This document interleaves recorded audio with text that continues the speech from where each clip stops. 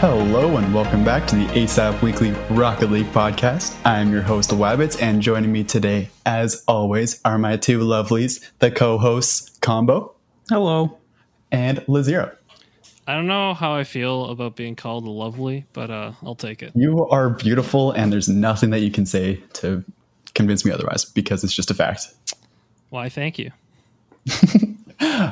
So, let's get into it. We have some stuff to talk about. When the first is, we're going to go through our announcements first. I will begin by quickly saying that I have a actual stream schedule set up. It is Monday, or not Tuesday, on weekdays. So Monday, Wednesday, Thursday, Friday, 3 to 7 EST. Okay. So lots of streaming. Gonna be trying making that daily.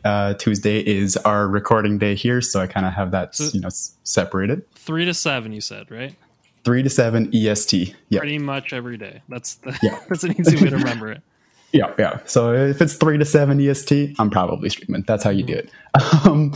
And there's like a 50-50 chance on any given day that I will be coming back 9 to 12 and then playing some other random game, like a side game like Valorant or Dota or whatever else I think of playing. And that's basically honestly, just if you want to learn a lot more than you learn on the show about Wabbits, you just listen to his Dota stream. I feel like he reveals all his secrets there. So 100%. You an angry Dota player? I am not. But I play with a lot of angry Dota players. Nice. And that's the big thing. That's what really matters. All that is basically just me chilling, playing games. Rocket League is going to be the main one on the 3 through 7, and then side games afterwards if it happens. And that's my stream schedule. So come and join if you want. The second announcement we have is that on, was it Monday, I believe?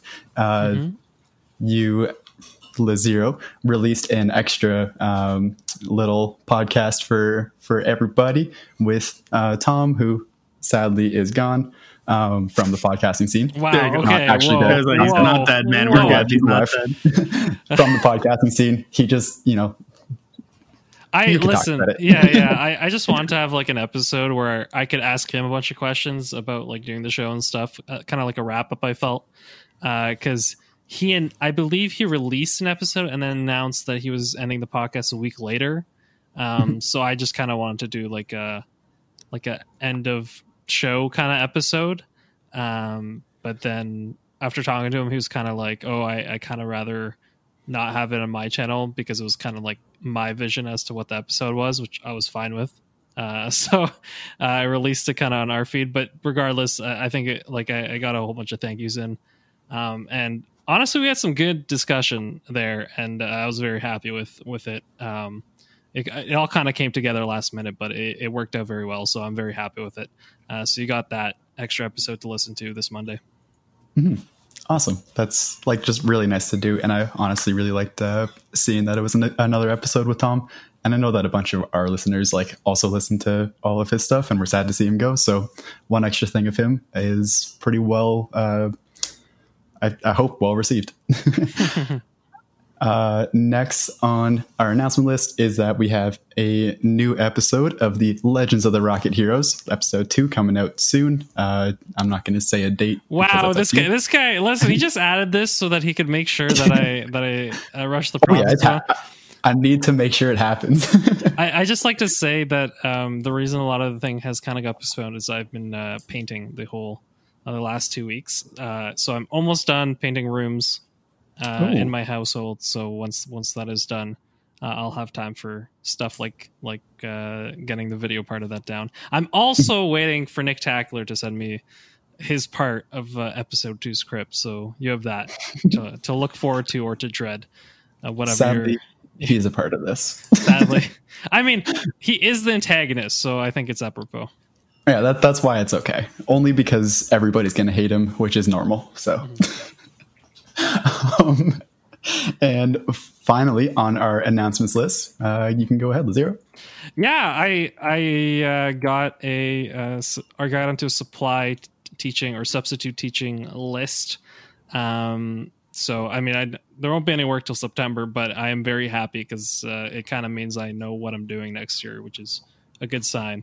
Nice. So yeah. I just have to ask, do you have any idea what's going to be happening for next semester? Like, is it all going to be an online thing, or are we talking about university or for school? For what you're doing? For what I'm doing, I'm honestly like, the truth is I'm very happy to be on the list. I don't know if in September whether it's going to be online, because if it's online, I'm not like, I don't have work, because the teachers aren't, when it's online teaching, the teachers are not teaching 6 hours a day, right?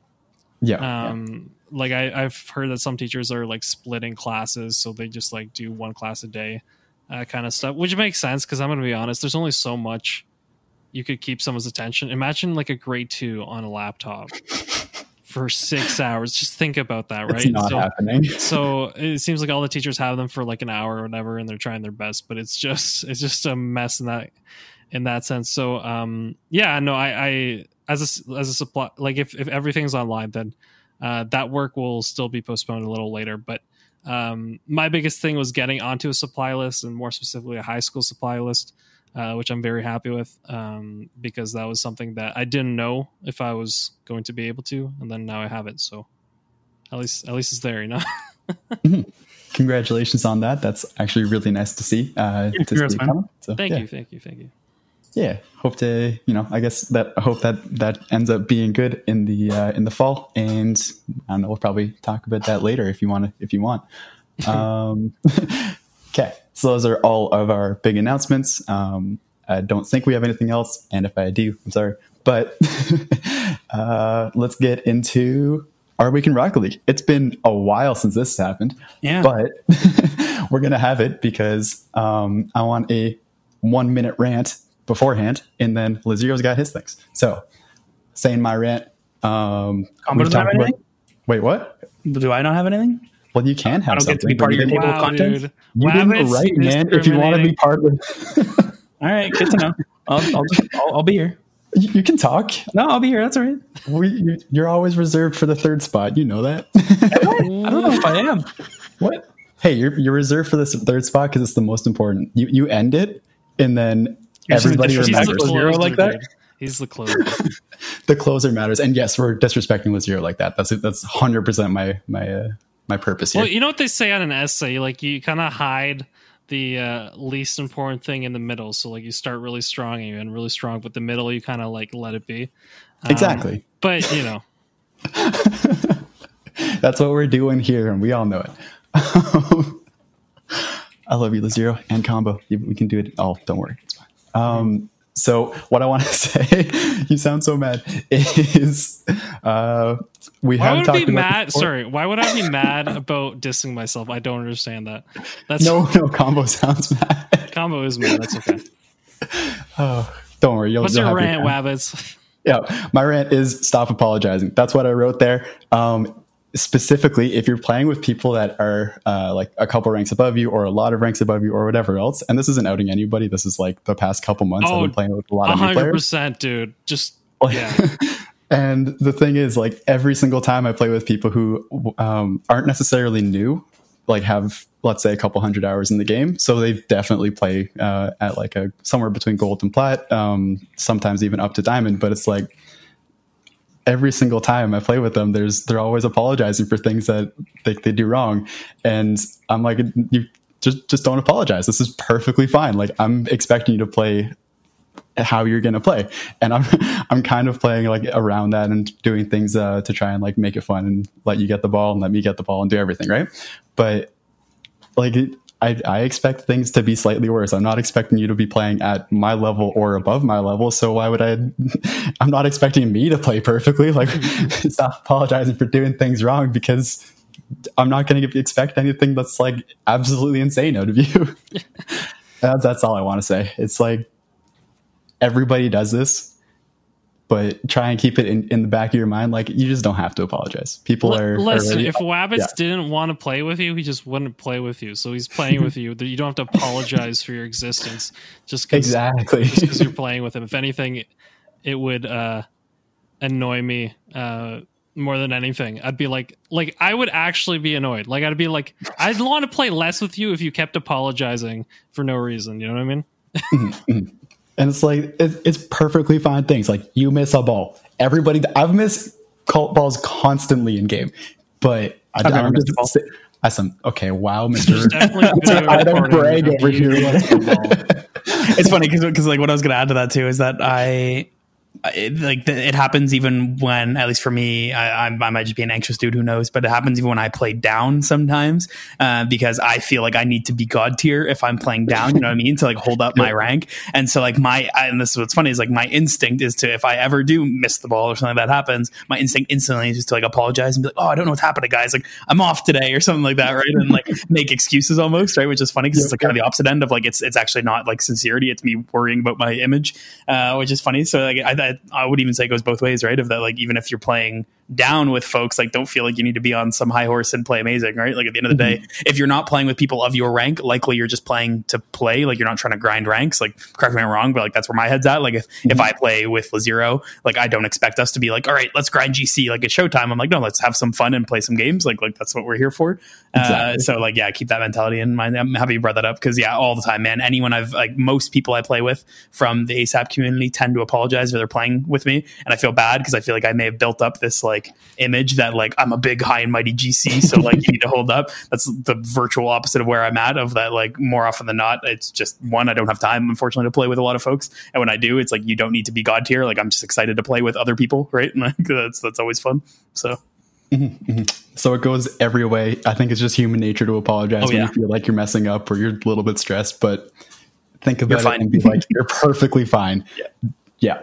This is the one community that I don't think will judge anybody for that kind of stuff. I love it, man. Like people will post. I think the day that I was like, wow, like I'm so impressed with how welcoming and like understanding the community is that when I see people posting, and I love when this happens on Reddit too, but when people post highlights that are like, if they're like a gold player and they get like a good little like leading tip on net, like a good cherry picker tip, something like that, right? And it's like it's something that you do every game if you're like C3 to GC. But when you still, then when I see like C3 GC's commenting being like, oh man, nice shot, like really good, like that looks awesome and everything, and it's like that should show you there, and of anything that clearly people do not care what your skill is, like they're just excited to see you do well, right? And that's all that really matters. So if you mess up, that's fine. Like we all do, as you said.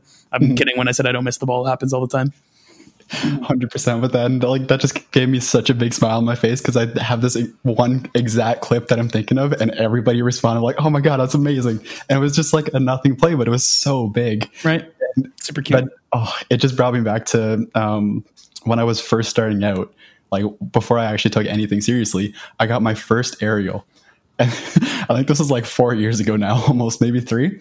And I got my first really high aerial, just a slow faller, like just middle of the thing. I just had to hit this forward and down and it's in. Like nothing is worrying about this at all. And I freaked out. I clipped it. It was the only thing I have from that back then. But just thinking about that is like, oh, it's beautiful because you just get so excited because it's an exciting thing. And then everybody here gets excited for you because they know.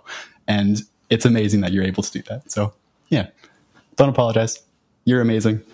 And that's all I got. That was my week in Rocket League pretty much. What about yours, Lazero? No, listen, it's been a long time coming. But I hit champ again. Yo, congrats, man. And I got my champ rewards, so I'm hey. Yeah. Is that first champ rewards for you? Did you get it when you touched it? No, you got it before. I got it a while ago. Yeah. I actually I didn't realize it, but this season I already had 6 champ wins. So a season where I won 6 champ games, I also hit plat 3. So there must be some kind of record there. I don't know. But I did want to say is that I feel like more than ever I've been able to carry certain games. And you got to give it to the 1v1s, man. It's like I've never consistently been able to flick, and now it's like completely changed my game. So that's my new theory. Learn how to flick because it gives you another option. Wow, just play ones. I wonder who said that before. I mean, I'm sure I have. So by the way, I was referencing Flakes there because he always yells at people to just play ones. So you're officially a Fakes plan. And where is he now?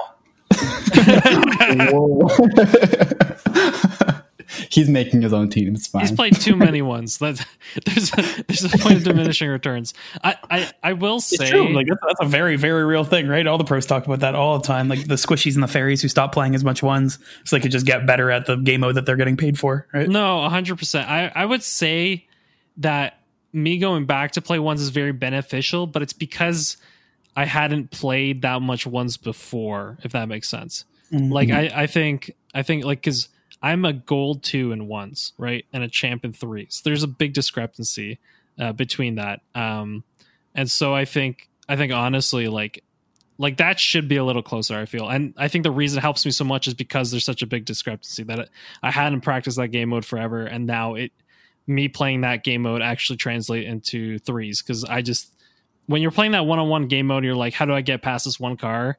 And like finding all these little things that you can try to do to try to get past a car is very helpful in 3s when you have one person left in a 1v1 on a breakaway, right?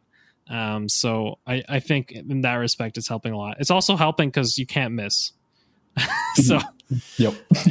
And you have, I love recovering, like if I do miss, recovering so fast that I'm able to make the save before they can score. That's also a great feeling. Yeah. Yep. Ones is all about like consistency and then figuring out how to be consistent at shooting the ball in a spot that you can still save it. Right. And that is everything. And that's like high level ones and it's great, but we all aspire to get there one day. Oh, I actually scored. Sorry. Speaking of it, I actually scored an air dribble bump the other day and I was like, I'm done. Just air dribble bumping goals. Rage quit. That's what happened. So, yeah, I was very happy with it. I love getting called a Smurf in ones. It's something else. I don't know. It's just the one time that you're super on in ones, and then the next game you get destroyed. But that one game was beautiful. You know what I'll say more than anything as well is because I've been doing the dribble challenge a lot. And I've noticed more in my ones game that every time I have the ball, it's just on my car now. Like I'm not even thinking about it. Like I'm just controlling it on my car almost no matter what, which is kind of fun. So you're turning into me like 2 months ago. Was that what you're doing? That's what I was doing. The ball on top of your car. Well, that's a big sense in 3s because you usually hit a lot faster. But in ones, like as long as you know where the opponent is, I'm just like, okay, I'm going to slowly dribble my way forward until they challenge, and then I'm going to pass them with a flick or just by speeding up all of a sudden because I'm going really slow. Mm-hmm. Combo, what do you got to say about ones? You used to be a ones man, didn't you? Literally never. No, I don't know. I think you guys covered it well, and I think we've said that. I really feel like we've harped on this a lot, and like even recent episodes of just like learning to dabble it into your gameplay, right? To try your best to round out your skills, right? And it's all about the toolbox. Like I talk about that all the time when I coach. Is just adding to your toolbox, right? Of that, if you can only flick and have nice dribble plays and stuff, great. What are you missing? What can you do instead on the next rush, right? And so on. And that's amplified by 10 in ones. A good example, if folks want to like hear some honestly pretty good feedback at ones, funny enough, before this person got destroyed, Scrub played Mertzy, if people know him on YouTube, in a 1v1. And they did one, I think it was about a year ago or so, maybe a little less than. And Mertzy actually did quite well. Mertzy's just a lower GC, give or take. I always loved his content. He's probably one of the only ones that I still watch on and off. And so he played Scrub, funnily enough, 30 minutes before Scrub played Fairy and got destroyed in Fusion. So Mertzy put up that video, and the entire time Scrub was just giving advice to Mertzy as he was basically pummeling him, and like talking about his kickoffs, talking about challenging and stuff. And then that was easily one of the things I think Scrub repeated the most, was that it's like when you come down, if you go for a big fake, if you're on defense and you just got faked last time, you generally can expect a fake again. Scrub said he's like 90% of people will do the same move again since it worked. So you should try to challenge it earlier if that's going to happen. But the best ones players are the ones that you can never predict that, right? And you can never actually say like, oh yeah, Fairy's going to flick here. Oh, Fairy's going to backboard here. Fairy's going to, as we saw against Khalid, just 50 it 6 times until it goes into the net to tie up the game with no time left. Like little things like that is where people can really excel in ones, and where someone like Flakes, for instance, excels in ones. And then finding ways to bring that into 3s and 2s is when you'll kind of hit your peak, right? And be able to really push your skill to another level of that. If you can use a flick offensively in ones, but as Lazero said, you don't have a lot of time in 3s, maybe you pick up the ball in your own end, great, you can get a good flick as a good clear instead, right? And having that toolbox as open and as kind of broad as you can is huge, and really only comes from playing ones. Or for me, at least 2s was huge for me, because I have enough time to like practice some cool mechanics, right? So that was always pretty big for me. Yeah, that honestly sounds really good for ones. That's basically how I think about it. Like even in 3s, if I ever get time to take control and like get a dribble going, then it's basically just a 1 second dribble into a flick over one person, and then I've beat one defender, so I've kind of done my job. And that's more or less how I think there, or at least how I used to. I'm not really too sure how I think at this point with stuff like that, but I'll think about all of that later and try to figure out my current style. But yeah, that's what I used to do for sure. And it definitely worked out fairly well for the most part. Just taking that control, getting the flick, using the toolbox, whatever's in it, just to try and think about what the opponents are doing. And that's actually what I like the most about ones. I know one of our patrons, Elias, talks about it all the time, that once you get into the higher level games of ones, where everybody is consistent in their mechanics and they're not going to be missing open nets, they're going to be doing what they want to do the majority of the time, at least, right? It comes down to a chess match. Like it's so if most people are going to do the same thing again, now like the level 1 thing is to, okay, I'm going to fake out doing that and then do the thing that would beat that. But then you go to the higher and higher levels of, okay, let's fake out that and then blah, blah, blah, blah, blah. And down the line, it's a chess match, right? You have to force the opponent into thinking something or doing something and then beat them because you're not doing that, right? Ones is great. It's a lot, but it's great. And nice. That's what I got there. That is our Week in Rocket League combo. Did you have anything in our Week in Rocket League? I thought you were going to move on without me. I was going to I was going to call you out on it. I even called you early, and I thought you were going to fall right into my trap. I got some stuff. Like I said, I've really kind of taken a break from a lot of the just like honestly computer stuff in general. Which has been really nice. And so like planning a trip to the mountains with a girlfriend and stuff like that. But so it's been good. And then now playing Rocket League, though, a little bit on and off here and there. When I have been playing games, it's generally GTA right now, which I've been having a good time with. Nice to just kind of chill back, grind, and do nothing more or less. But when I played Rocket League, I don't know, because Wabbits, you clearly didn't know when I was playing with you on your stream. But if I didn't announce it here, I know way back when I was talking about getting GC, I'm pretty sure I did announce it here in Hoops. And so I got my Dunk Master tag, which is nice. So on and off now recently, it's just kind of been grinding Hoops on my other accounts. So I got nice 3 out of 4 accounts with the Dunk Master tag now. It's just easy peasy. This is pretty good. I literally got my first alt account from unranked to GC in 12 games, which was nice. So yeah, it was literally 12 straight wins, which was good. And yeah, it was fun. And so funnily enough, also the same thing as like you were saying, when you go to ones and have like a really good time and someone calls you a Smurf, it's the exact same thing in Hoops. It's like, I feel bad. It's like, I technically am a Smurf because I'll play like a 400 MMR person when I'm like a 13 to 1400 MMR person, but it's my unranked game. Like I can't do anything about that. Right. And instantly, as soon as I win, it gives me like 800 MMR and I'm already at like 1100 right there. So like it's just the one game that I always feel bad because the people get very salty very quick because they're like, oh, like you're so good, like you have a Smurf for Hoops. And I was like, nope, like I actually don't. It's just I've never played Hoops on this account, so give me like 4 games to get back up to where I am, and that's exactly how it would go. But yeah, that was my week. So got those tags, just waiting for the season end to now because I'll probably rep those on like all my accounts because I think they are awesome tags. So I'm excited. Nice. So I have one game mode. That's it. Only one game mode in the entire game. I haven't gotten GC, not counting solo standard or ones.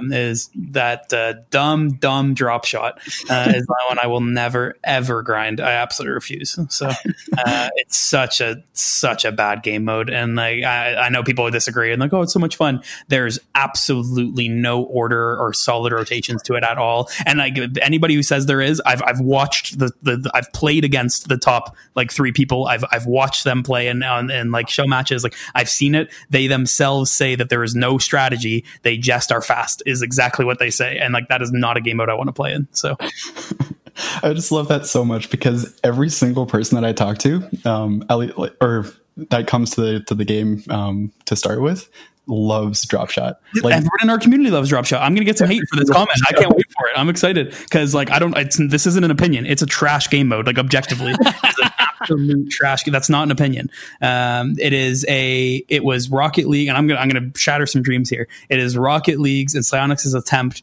to introduce volleyball because so many people wanted volleyball in the game, but everybody was too bad to be good at volleyball, which is unfortunate. That's not even meant to be a chirp. Like that is unfortunately the case of that. If you look at the volleyball workshop map, and I encourage some of our like golds and plats to try it, it is just unfortunately too difficult. Like it is not an easy game mode to play. You cannot, when we're talking earlier about missing the ball, it's volleyball. You can't miss the ball. Like that's the whole point.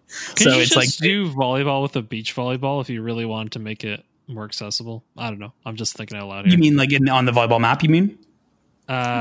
Yeah, per se. Yeah, and that's why I've seen some. I remember seeing on Reddit back when like Workshop was finally starting to become a little relevant, mostly because of that map. Honestly, like I don't think people quite realize how much that map did for the Workshop scene. Like that really started it up. Mm-hmm. And I remember looking on Reddit and people are like, "Oh, like a low level settings and like mutators for volleyball." And like if I'm Psyonix, and I say this all the time, this feels like I'm getting to like a mechanically mediocre topic now, but if I'm Psyonix, I was like, I introduce volleyball, not Drop Shot, because it's easier to understand than Drop Shot is. Drop Shot is hard to understand for some newcomers, like when it comes in, and hard to like, even for high level players, it's hard to understand how to like meta play the game, right? How to actually play into the meta. And so just add in a game mode that like a volleyball that maybe does have some mutators that change, right? Or like weekly, or maybe based on your rank, there's different mutators. Like it gets faster as you level up, like little things like that, right? Could be really, I think, very easy to implement and way cooler.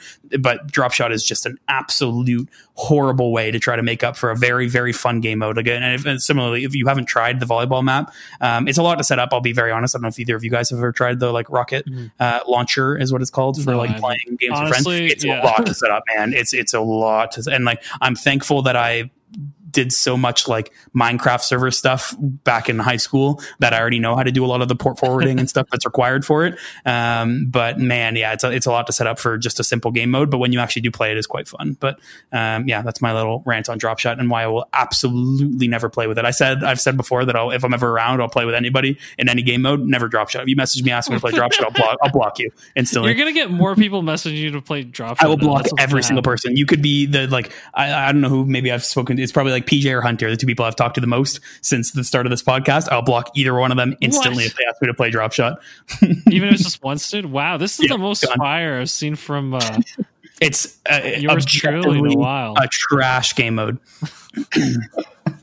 Didn't I ask you to play it like, I feel like it was like 8 months back or something, before we actually knew each other? I'm pretty sure that I asked you to play Drop Shot once, and you just went off on the exact same rank. Yeah, probably. My other comment, I'm just going to piss off more people, and that's my plan right now. Heatseeker, even worse. Heatseeker's the worst game mode they've ever added to the game, hands down.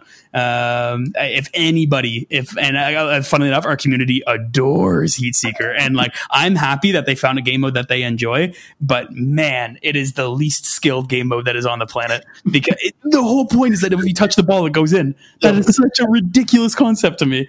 And don't get me wrong, and I think I said this before when it was actually running, I think it's awesome, and I was very happy when I was seeing our highlights tab blowing up when Heatseeker was here, because they're like, look at this nutty angle I hit, kind of thing. But in my head the whole time, and this doesn't take away, and I'm so sorry to everybody, but I'm still going to say it, like you didn't hit the angle. You hit a ball and it went in for you. And so I think it's cool. Like I said, I think it's awesome that people were able to get the opportunity to feel like a pro player, right? And be able to hit these gross angles when they're like a gold, if they fly up to the ceiling and manage to hit the ball. Like that's awesome. And I'm really happy that people had that opportunity, but that doesn't make it a good game mode. That just makes it a very accessible game mode is what it is. So yeah, those are the two game modes I will absolutely never play if asked. I'm okay with that, honestly. Drop Shot, I very much use as a nothing game mode to play with whoever I want. Like, I just don't care about the rank, and new people love it, so I play it. And that's what I do there.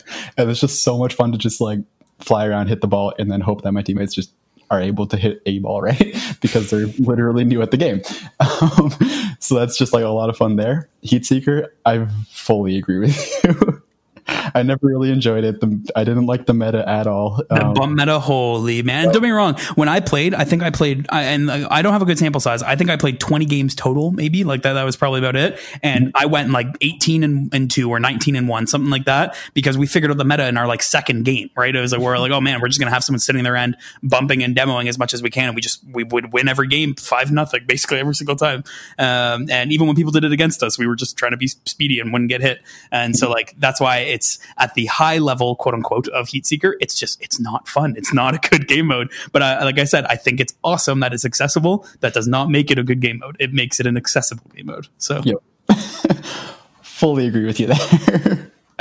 Lazir, you got anything on those two?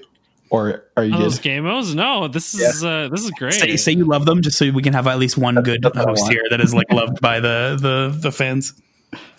I mean, listen. He doesn't want to give an opinion. Okay, Heatseeker is smart. Listen, Heatseeker is not a game mode that I would be like, oh, let me go out of my way to play. Drop Shot I'll play if I like a random day. I think from a casual just chase the ball around perspective, I think it's totally fine. But except for that, yeah, I wouldn't. Yep. I fully agree that high level it's terrible. Low level it's a lot of fun. That's what I say about Drop. I can see that. Yeah, that makes sense to me. Same like that's actually a great point to put them in the same category, right? Of like Heatseeker at a lower level is a lot of fun because it makes you feel way better. Drop Shot can be fun because it's just chasey at a lower level, whereas like the meta at the high level is really frustrating and not enjoyable remotely because you can't even chase because like everybody's chasing at the same speed technically, so we're all just gonna hit the ball at the exact same time, and it's just lucky who gets the 50 almost. And I never want to say lucky's 50. A 50 is lucky. Like I hate myself even for that coming out of my mouth, but like that ends up being what it ends up being of just like there's no team play, there's no nothing. It's just who wins the most 50s high and move on. So yeah, the high level for both those game modes is just tough. Even Boomer Mode high level is tough too, man. Like that's why I was so excited for Boomer Mode to be in that rotation when they brought it in. But even before I played it, I said I think I said it to like Jer, where I was like, man, I just hope, because when I play Boomer Mode with friends, our rule, and tell me if you can picture this, our rule is that when the ball's bouncing fast, you can't just like park under it and let and shoot into a wide open net. Like that's just not fun. Like that ruins the whole game mode. That's all the high level meta was just catch it and boom it into the net as soon as it falls onto the ground. Whereas like when I play Boomer, I want to stay flying the entire time until the ball, like until I meet the ball perfectly with my flip and like boom it into the top left corner. Again, not accessible. Like that comes after 3,000 hours of gameplay. But that is what's fun for me. So again, struggled with that game mode quite a bit. Mm-hmm. I will say for that one, exact same meta in the low. It's just that people don't understand how to actually hit it, so it usually misses. That's all I got there. Yeah. And like, if I can just give one little like added thing here of like just reflecting of like, I feel like I'm really playing a downer role on a lot of the new game modes they've added in, when like one of my biggest complaints is that they don't add in enough game modes. But I hope people can see my like line that I'm writing here of that it's I feel like when they make new game modes, they try to make a game mode that will meet the need of a specific group. More often than not, the lower ranked majority tends to be that specific group, because obviously you're going to make more money off of the majority in that case than the very, very small minority of GCs that is actually in the game. But unfortunately, that means every single time they add something, GCs just get more and more frustrated because there isn't something for us to like actually grind. And if you ever hear pros be like, oh, Heatseeker's awesome, or you see those videos and stuff, tell me, I encourage you, find me a video of them playing that game mode a month later, not even a month later, and I guarantee you won't, because it's just not enjoyable, unfortunately, at the higher levels, because so many of these games can be broken down. So like my request is always, when they're making these new game modes, bring in some pros, bring in some lower level community creators. Like even like I think of like oh my god, where's Rizzo's girlfriend's name? Starts with an A. Athena, thank you. Like Athena isn't a GC, but she is a fantastic community partner. So bring her in to see like what does her demographic want from a game, right, and so on. Instead of just like picking a demographic, hearing one complaint, and then hoping that game fixes that one complaint. When like we're looking for just more stuff, right? Like we're looking for more things to put some hours into. But yeah, welcome to Mechanically Mediocre. Yep, this is episode 16. Welcome. Don't worry, it's compo ramps. We all love that. I was about to cut it off anyway, so it's perfect timing.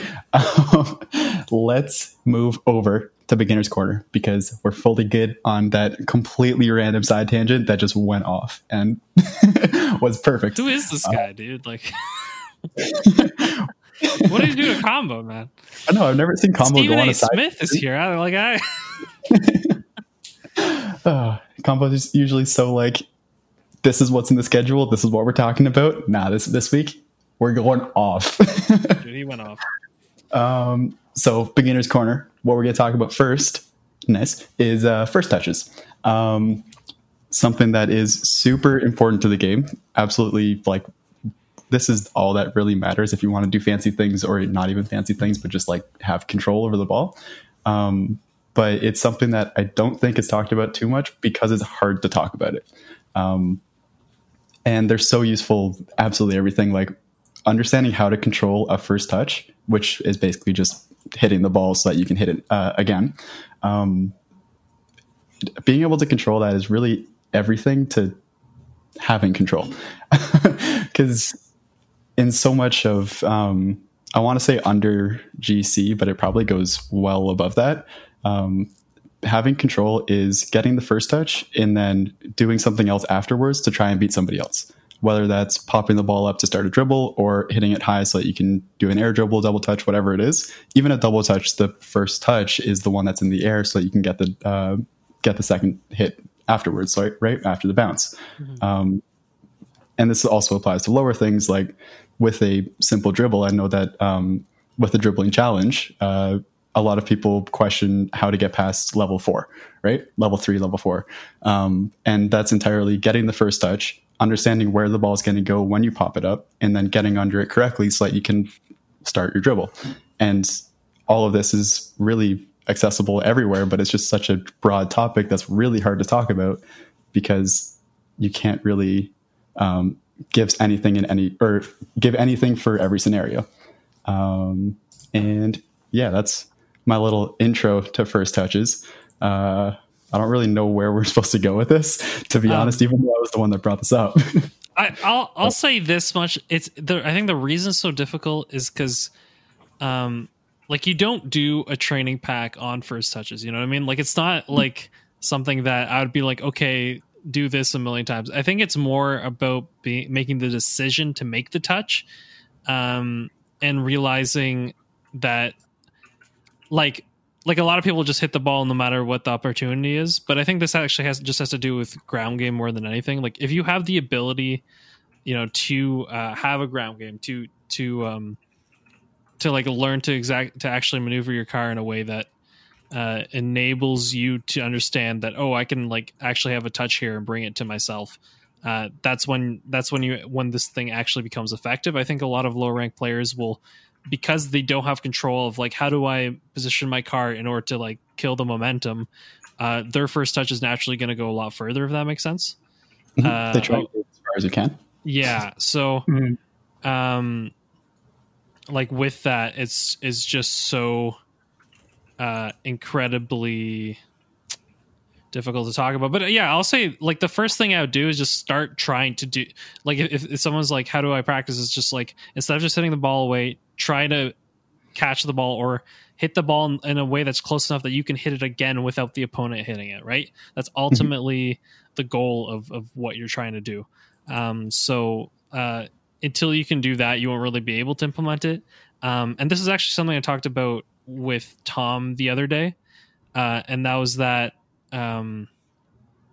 essentially, like, you know, people talk about air dribbles and like having air control is really good for air dribbles, but the setup or the ability to know how you set up the ball more often than not is what leads to success or failure with an air dribble.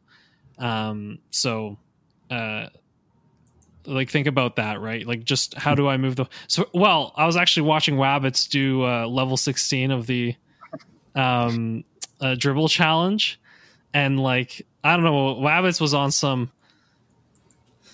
I don't know what I'd call it, but he was very like adamant that like, okay, when we go up, because the challenge is like you go up a wall and then you like air dribble and catch on the other side, right? That part of the challenge. And then Wabbits was like adamant that he's like, oh, it's not about my setup. It's about like how I can, or I'm going to hit it and then I'm going to follow through and whatever. But being able to do a double jump into an air dribble is the easiest way to do that thing. But you know, Wabbits was having none of it is all I'm saying. What I was trying to do with that, just for reference, was get the ball slightly off of the wall and then get the first touch in the midair. And that's what I was trying to work on with that level specifically. Yes, but none of us saw you do it the other way, so we were convinced that you just didn't know how to do it the other way is what we're saying. There's a decent chance that I wasn't able to. I'm not going to lie about that. But specifically, I find that it's like hitting the ball off of the wall to get your first touch and as your first touch is something that is very useful in going for a wall to air dribble. But something that I find is a lot more common in game is when the ball is slightly off of the wall, very close to it, but slightly off of it. Mm-hmm. And you have to jump out, hit the ball, and then whether it's a boomer or you control it, that's up to you. But having the ability to control it in the midair with that first touch is something that's I find in my games to be a lot more applicable, I would say. And that's my little defense there. But what I wanted to talk about on this is that I was thinking as you were talking that what this really comes down to is what Combo said a couple months back on the intentionality of your touches. And that's really the main thing. And this first touch is understanding what you want to do with the ball. Because at lower levels, and not even just lower levels, but once you're going into a higher place, once you're like at a rank up spot or you're playing with people at a higher rank than you or whatever it is, you'll generally think I need to play fast and get back up there, right? And just stay up with the with my teammates. Don't get in the way and just play as fast as I can to keep up. And a lot of what this ends up being is I want to boom the ball as hard as I can so that I feel like I'm playing faster, right? Mm-hmm. But an issue with that is then you just pretty much get rid of the intentionality of your touches, more or less. Sometimes you're booming it to a teammate, sometimes you're not. And the times that you're not, you just are doing nothing with it. You're giving it to your opponents. And if you were to think about it, slow down a little bit, do that good first touch, control the ball, and do whatever else you want afterwards, and be able to control it so that you can do what you want afterwards. That's where they really come in and are super important to have. Just in your pocket and whatever you want to do, right? Mm-hmm. That sounded super vague, but I hope it was okay. Combo, yeah, 100% that like as the speed goes up, people don't think that they're able to even control it. Exactly. Yeah. And that has, I think, both has to do with decision making, but it also has to do with actually having the comfort with control. And so.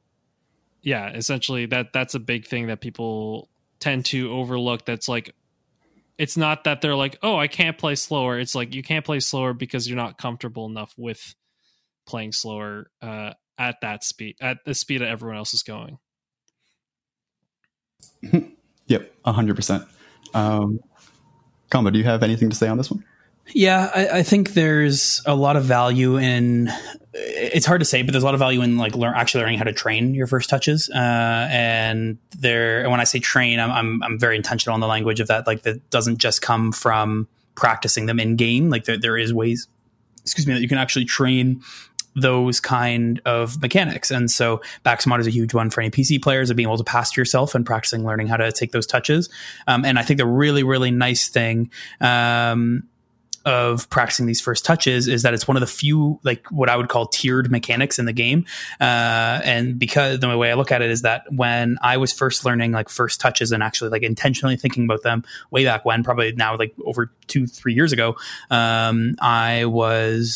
it was like a very, very intentional of like booming the ball off the wall and practicing how to catch it on my hood without any more bounces. You know how like, and this is something I know Zero knows of, like being able to like trap the ball right when it comes in, and like it could be an absolute boom at your shoe, but being able to catch it, like coax it into coming slowly at your foot and sitting there, and like such a satisfying thing. And I knew it was very possible in Rocket League because I'd watched the pros do it. So I practiced it quite heavily. So boom, let's say I master there. I'm feeling really good with those touches. Next is learning how to catch it at speed, right? And that's a huge part of getting into your dribbles. Right. So if you are going to have to take an extra second to slow down, catch the ball, and then slowly kind of move forward with a bit of speed and then build your speed. By that point, we just talked about earlier, and Wabbits, you brought it up, of that in threes, for instance, you have to catch, dribble, and flick all within generally about a second or so as people continue to pursue you, right? And so that was the next step, and something I'm constantly challenging even people at my rank to get better at is when I see them have to hard break, catch the ball, and then go to speed. No, you need to learn to be able to catch it completely at speed with your own timing and pacing, and then be able to keep going with no bounce, just like I was saying. The last step and the last kind of tier of like mastery that I see here is being able to take a hard touch that is in the air, and I think you would quickly reference this, Wabbits, being able to take a hard touch in the air and being able to actually set that up into another touch with a good first aerial touch as well, which is such it's a very, very complicated thing to learn. There's no tutorials on this. There's no nothing. It's such a feeling based skill.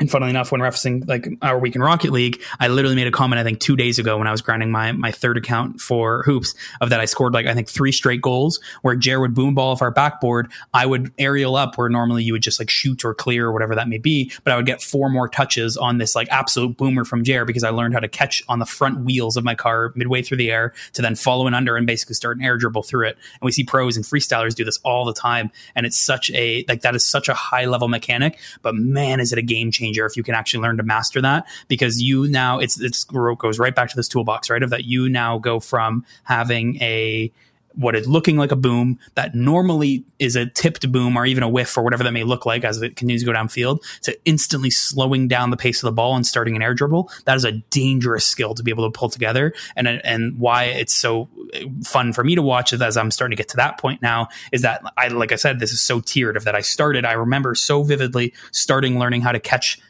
a ball, right? And trap it and bring it in, and then catching at speed and being able to like pick a different strategy to do each time I catch at speed, to now pushing that to the air. So right now, when I catch in the air, I'm generally pretty stationary, right? Like I have to hover a little bit when I get there. I want to see until I can get to a point where I'm full boost the entire way and holding that in, right? And slowly pushing that. It's such an easy thing to train despite not having like tutorials, and is something that you have to be pretty intentional about though, and can be a pretty valuable skill. It's my little coaching rant. Mm-hmm. And every single one that you talked about there was just in terms of a dribble, which is the best part of it, because there's every single other possibility for a first touch, which can go out to so much more, right? But what I wanted to talk about specifically, which we could use as a little segue into something else, is with the second one, the catching at speed and then just continuing the dribble from there. This is something that I was so amazed by with Ocalid in the Fairy Peak versus Ocalid game that happened recently in the Fusion tournament. What shook me so much and just got me so surprised and amazed was the fact that he was able to 100% of the time, no matter where it was, catch the ball without a single bounce. Like it was just on top of his car. And I was just amazed by that, because I didn't understand how he had that much control with it from pretty much anywhere. And he was able to, and like that's what pretty much what we all should aspire to, even though it's something that seems kind of basic if you think about it in a, like just as a watching thing, even though it is such a hard thing to do at any level under no stress. And him being able to do that every single time without question when he wanted to, amazing. Like I just watched it every single time and was shocked, because I every time that I'm able to catch it, it comes with a little bit of a bounce. It comes with a little bit off, and there's like I have a dribble going, but it's not a perfectly controlled dribble, and that was just so amazing for me to see in that one's game. Yeah. So do we want to talk about that one's game? Which one? That was, well, just Fusion in general, actually, where specifically the one that I know that both me and Combo watched a fair bit of was that Fairy Peak versus Ocalid game as the grand finals of the Ones tournament. Yeah, man. Yeah, you're your host. Tell us where you want us to go. Oh, no, let's be saying it. I want to talk about this game. This game in general was amazing, and like I know that we both watched it, but like I've watched every single game, and I still don't know how any of it happened. It was quite the storyline. It was pretty crazy. The script is. I only tuned in. I tuned in game 3 when it was 1-1 in the series, and then Khalid absolutely dominated Ferry, and then in game 4 dominated Ferry again. And I was like, man, I through and through picked Ferry as my winner. I like in the Mechanically Mediocre. That was my pick. I said like I said I was like it has to be Ferry or Astral. Astral didn't even perform at all. I also I always underestimate Ixo. Like Ixo was a phenomenal ones player, but couldn't even stand up to Khalid. So I would have liked to see Astral Khalids. That would have been fun. But I was blown away with how good he looked. And then Ferry just being Ferry, man. He's the clutch player. Like that's through and through. That's his like best skill is always he performs the minute he needs to every single time. And it was pretty crazy to watch those last 3 games. Mm-hmm. And the thing about those last 3 games that like were just amazing to watch is because like the first game, which would have been game 5, I think, was just Ferry dominated. Like Ferry did very well. He looked like he had the read on Ocalid at that point.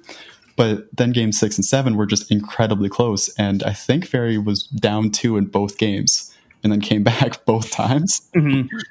And I don't know how you do this against like the player who is very well known at the moment to be the best ones player by a good margin, just through his show matches, through everything. And like that really just goes to show how good Ferry is at adapting to players. Like he might not be the best in the world at that first game. He very well could be. We don't actually know.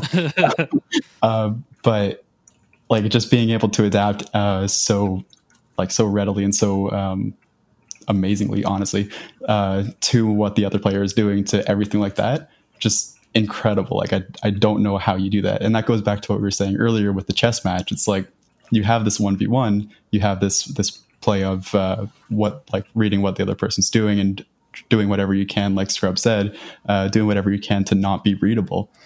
But even still, it does end up getting to a point of like you are reading the opponent doing everything that they're doing. And like we don't know how they do this, to be honest. Like I don't think many people are able to guess what anybody's doing, having all of the information and watching their card specifically.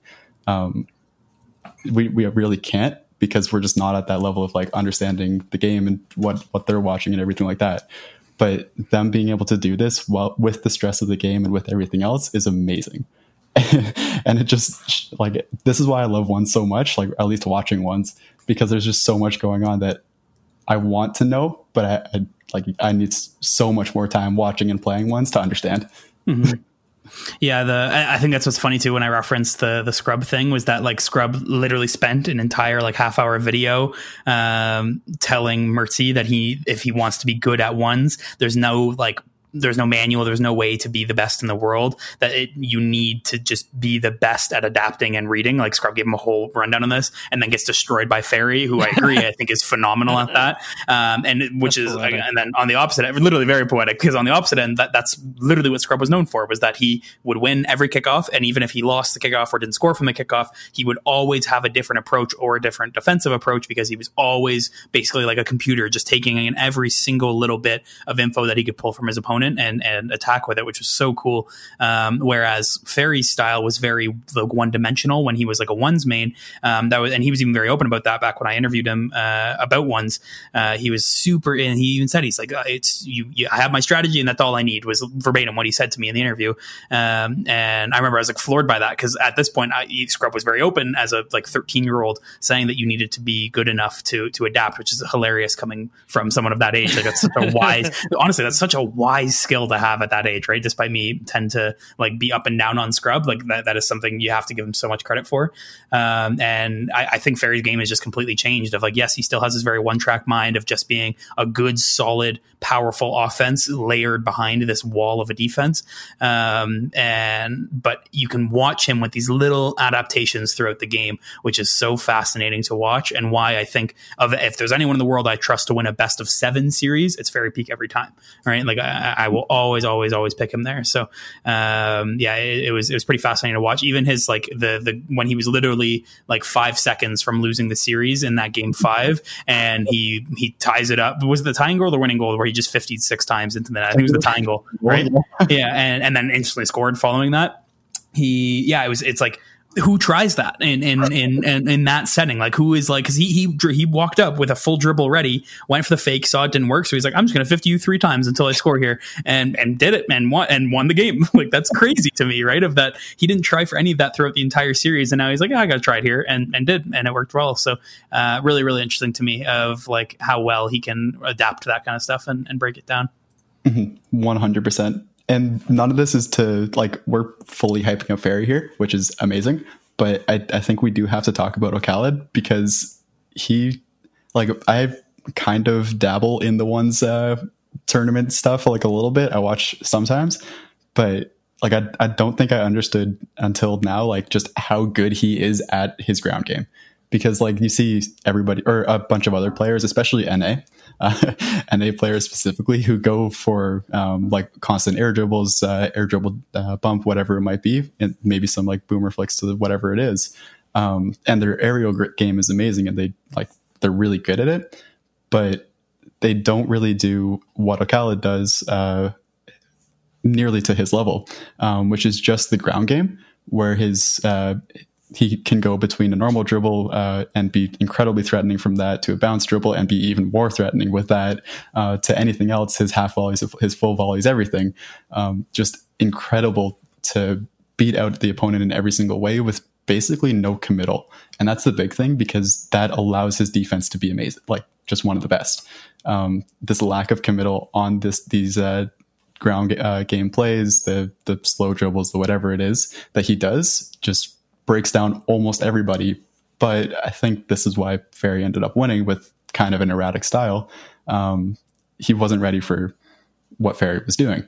And I can't quite remember well enough. I don't have any notes on the game to go through why that happened, but just his style is incredible.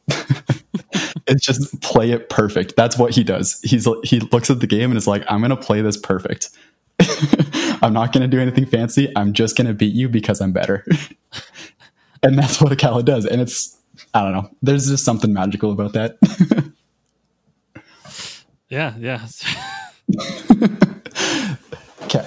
That's what I wanted to say on that little bit. What do you guys got for other games? Because I know that Combo wanted to talk about Oxygen in general, right?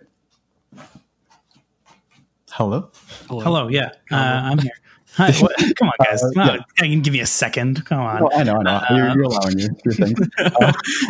No, I was just like overly impressed. I kept speaking up. If people remember to Mechanic Mediocre, I kept saying like how like I adore their roster now and like super excited about it. And I was hyping them up. But I think of all things, and I was sad I missed the 3v3 final. I would not have predicted them to beat RV in the finals there. I think I predicted the opposite, if I remember correctly. I think I had Oxygen beating RV in twos, or at least being close. I don't remember exactly our conversation, but I know for a fact I had RV just trucking through the threes bracket and like no problems at all. But it was Oxygen that like only had problems with Sandrock. That was it, which is kind of funny of like how close that series was. Sorry, not Sandrock. Dignitas had Sandrock, and then Oxygen destroyed Dignitas. I'm mixing up my brackets here, but yeah, they like absolutely. I only got to watch highlights of the RV game, but to hold RV to as little offense as they had in that 3v3 finals was just astonishing to me, and like how close every game was, right? Of that, it was a 2-1 game, a 2-1 game, a 2-0 game, a 2-1 game, and a 3-1 game. Of like that was just especially with like both teams obviously being quite good defensively, but both teams being able to absolutely produce on offense was a bit of a shock to me of what it was. And I literally have it saved in my tab so I can go watch the actual full VOD of it, because I still want to, just so I can like get a better sense of how they're looking coming into this Euro Cup. But yeah, no, it was shocking for me to see that, and even impressed with how they did in twos. And funnily enough, my surprise came with the ones of that I had Astro going much further. But as I said, I'm so bad for underestimating EXO, but anytime I watch him in show matches, I'm always cheering for him because he's just so good. But yeah. I'd like to ask you actually, Combo, do you think there's a chance that Oxygen will take the place of Dignitas in this like EU rivalry? Potentially, honestly, like it really is going to come down to, like, we already knew. So Fruity got technically dropped yesterday. We already knew that was coming. This was just meant to be like a tryout, and Astral definitely performed. So we kind of knew that was coming. And so I think at this point now, it's like the Euro Cup is coming at the absolute perfect time where we can already watch. So we watch those top four, which is kind of funny. Those top four EU teams through Mouse FCB, Mouse FCB, Dignitas, and RV, and then Oxygen. I don't know. We started just as it was ending, so I'll have to quickly go check to see if they did end up qualifying. But they lost today to the previous. Oh my God, what is their old team name? I'm now forgetting. Those Spanish lads, the Giants Gaming X, whatever, was it Canyons? That's what they were. And now Giants Gaming, and so Oxygen just qualified today. So I'm just excited to see them play in this Euro Cup now final bracket, as the other two teams still need to qualify, because once they go up against Dig, I think that'll be a bit of a bout to see like who's going to be kings of Europe here, because Dignitas has not been performing since the switch now with Fusion and everything. I was pretty unimpressed with how they ended up looking, but really hard obviously to adapt to a new team, right, as you're coming into it. So something to keep in mind. Oxygen is definitely the team to be watching, I think, coming up. And I honestly, like, I missed all these the 3s and 2s games, but I joined the call for the 3s game, like the general voice chat that a bunch of people were talking in for RV Oxygen for the finals, or for the final ones game, which was the the Ferry Ocalid. But I ended up saying, wow, if Ferry wins this, then they win all 3, and they just swept the tournament, because I just fully assumed that that RV had won in the 3s and 2s, because like that's what's happening. And then somebody said, oh no, they lost one of the things, and I think I misheard or just didn't listen fully, and was like, oh, they lost 2s. That makes sense, because I thought there was no way whatsoever that RV just gets destroyed in the 3s. But that's what ended up happening, and like amazing. Like that's all I can say. That's really, really good to see, because RV's been very dominant for a while. Not necessarily as dominant as they were, but still. And having Oxygen be there for to beat them very handedly is very, very exciting to see. Do we feel like this new Dignitas squad is going to have a tough time? Because like, I don't like. Do they need to bring in someone else? Like, I don't know. I don't feel as optimistic with this version of Dignitas as I did before, if that makes sense. Do we know the full Dignitas squad right now? That's what I'm wondering. Yeah, like I don't know if like Jorus is still considered a stand-in, but to me, I'm fairly confident he is like signed. Like I believe he's playing. No, they do still have it as a stand-in, but he's a stand-in again for the Euro Cup. So I think it's just there hasn't been an announcement, but I would not be surprised if he stays. Like they're still, we got to say, like they're still performing, right? Like they still qualified for Fusion. They still did okay in Fusion. Like they're still going to be easily, I would say, like an upper middle-ish EU team, even if Jorus stays exactly where he is in terms of comfortability with his squad. But it's a down step. Like I don't think anybody's arguing against that, but I don't think by any means are they going to be off too hard here. Like I think they'll still be okay. Okay. I like that prediction. We'll see what actually happens as teams figure themselves out, and as we get these next month of tournaments. But yeah, for now, that's kind of good, I think, on Dig. We got a lot to watch for, to be honest. Like there's a lot of stuff that's going to be coming, and it'll be very, very fun. What can we say about, do you want to talk about some rumors? I know that the rumors that we saw in general. Yes. Well, also, yeah, before, but yes. Do we want to talk about rumors, because it's rumors? Yes, let's do some rumors, dude. Let's do it. So the first rumor is I forget the name of the basically news thing that Shift RL. Yep, they brought it out that C9 was likely leaving, or they had insider information that C9 was leaving. I don't actually know. Wait, C9 the org? Yeah. Oh, okay. Which is like in and that's why like I I would not be surprised by any means. I hope it doesn't happen, but I wouldn't be surprised. This is even coming from like Lawler, 2 weeks ago, I think he had said in a video that like he expected C9 to leave the league since they weren't part of the letter and all that kind of stuff. I think I remember commenting either here or Mechanical Media or saying, I was like, I don't think them not signing a letter means they're leaving. Like, I hope that's not what this rumor is based off of, but the fact that it's coming out now tells me probably not. Like, there's probably something else going on. But no, like I hate predicting rumors, man. Like, I said in the general chat, and I'll say it here for folks who didn't read it. I tend to really, and this is why I was pretty harsh on ESPN. I just really dislike rumors and like, what's the news? What's the point? Like, is always mine. Like, it doesn't matter until it happens at all. And so like, I love that it gets people talking, and like I saw in our chat, people were like, oh, like this would be a fill, this could be the roster and stuff. Like that's cool. Don't get me wrong. But that's also the main reason I just dislike commenting on rumors, because it's a rumor. And in most traditional sports on the planet, we've seen news networks be called out for like creating rumors out of nowhere, of like all this, and even still happens, man. Of like, I'll see like a rumor come out from like a very reputable source of like an NBA player, and the NBA player will literally reply being like, oh wow, it's first time hearing of this when they come in, and like that happens a ridiculous amount. And so like I tend to really struggle, and Shift I find is like, I would probably I don't like follow them a whole lot on Twitter. I'm never really on Twitter, but I would say they're about like 80% correct from what I've seen. So definitely good stats.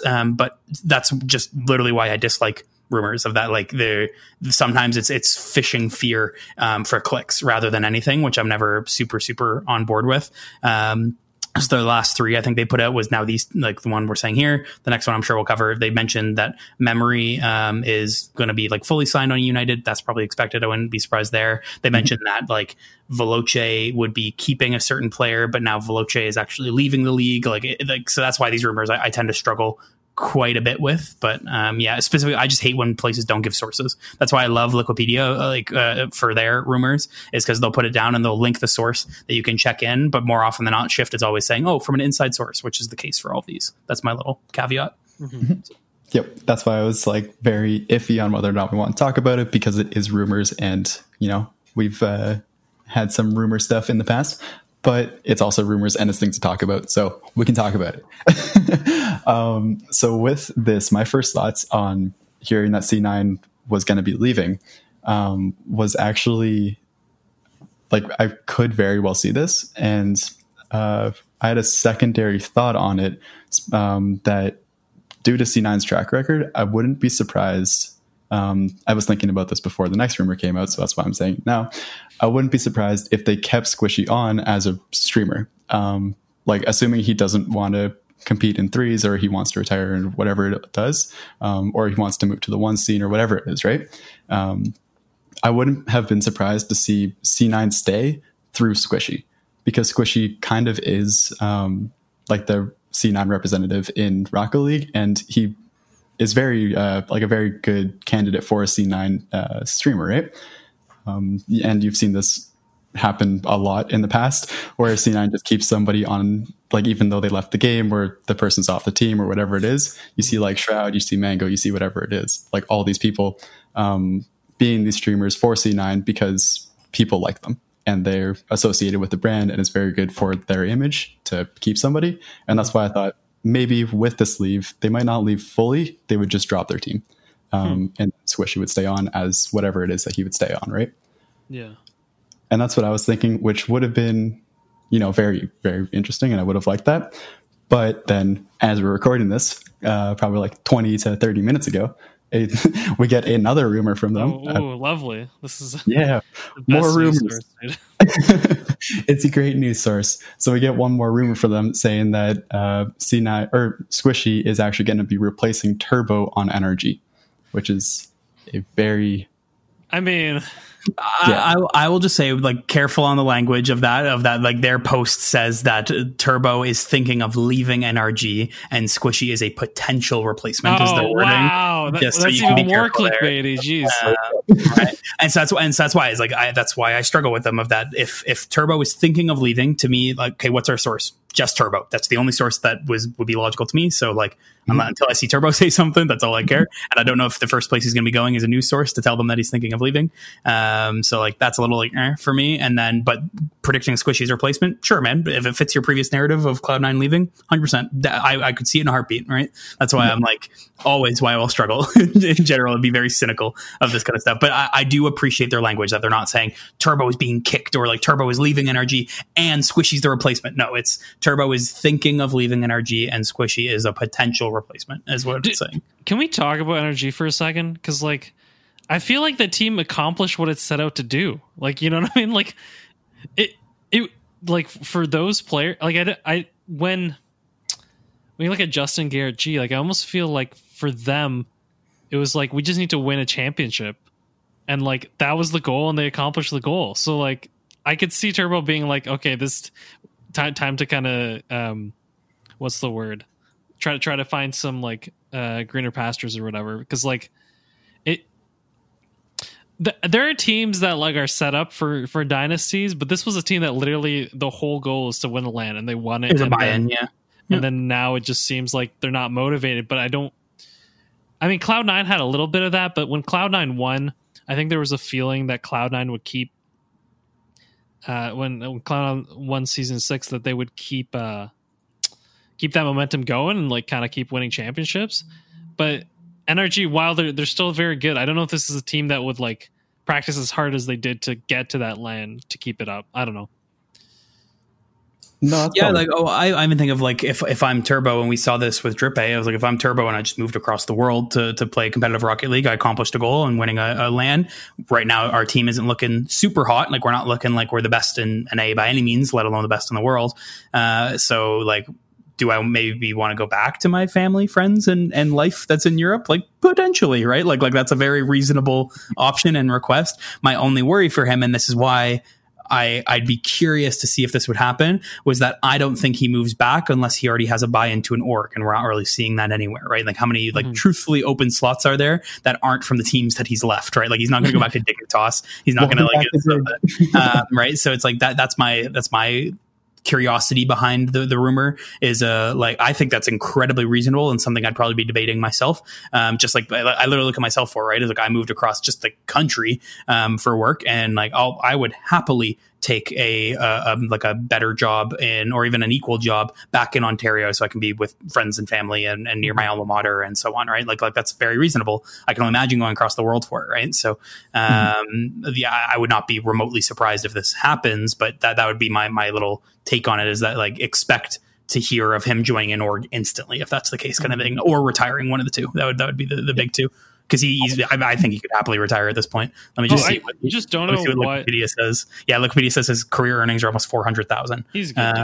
So I mean, he could keep playing too, though, if he enjoys it. Like 100%. He's young enough. He's still got a whole life ahead of him. Like he's chilling. So we'll be curious to see what he does. But I'm wondering if he would retire. That'd be an interesting thing to say, because how many has he won now? How many of the championships? 4? Yeah. That's he's 1/2 is like what it is. I'm also a little offended. They don't have Northern Gaming on his team history here, and that's literally where he got his like major professional start. So I'm a little offended at that. At them, try and make him change it. Ridiculous. Yeah.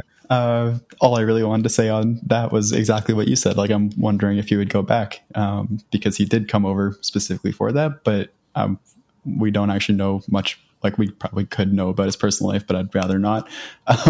And whether or not he's fully established himself here, or if he's accepted that this is like a short-term thing or whatever it is, like that's his own personal feeling. And it's kind of interesting to like, it makes sense that he'd want to go back. Right. So yeah, I don't know. There's things in the air. It's all rumors. We don't know any of it. But expect Tuesday night, the night before this is coming out, to have all of the answers, because that's what happens every single time. Oh yeah, it's gonna happen right after. No, actually, with rumors, I kind of feel like they happen a week later. So we might be able to talk about this next week. That's what I feel, because I'm not gonna count the ESP one as a rumor. That was some actual reporting, dude. Oh, okay. You're right. Yeah, I think that's all that we probably have here. Do you guys want to talk about anything else? Nah, we're good, dude. I think it's been a good show. Yeah. Okay. I'm happy with it. So that's all we got for you this week. My name, well, actually, let's go. Big thank you to the roll call patrons. I didn't forget this time. And all the patrons. Wow, this guy. Unbelievable. Specifically the roll call, and then I was going to shout out everybody Corporate else. Wabbits is the worst. This is what happens when corporate Lazero gets to me, okay? He's in my head. So big thank you to our roll call patrons, J-Wise, Mife, Paint, Tim Chewbarker, Relentless, and Psych Mopco. And then every single other patron that we have. Big thank you to all of you as well.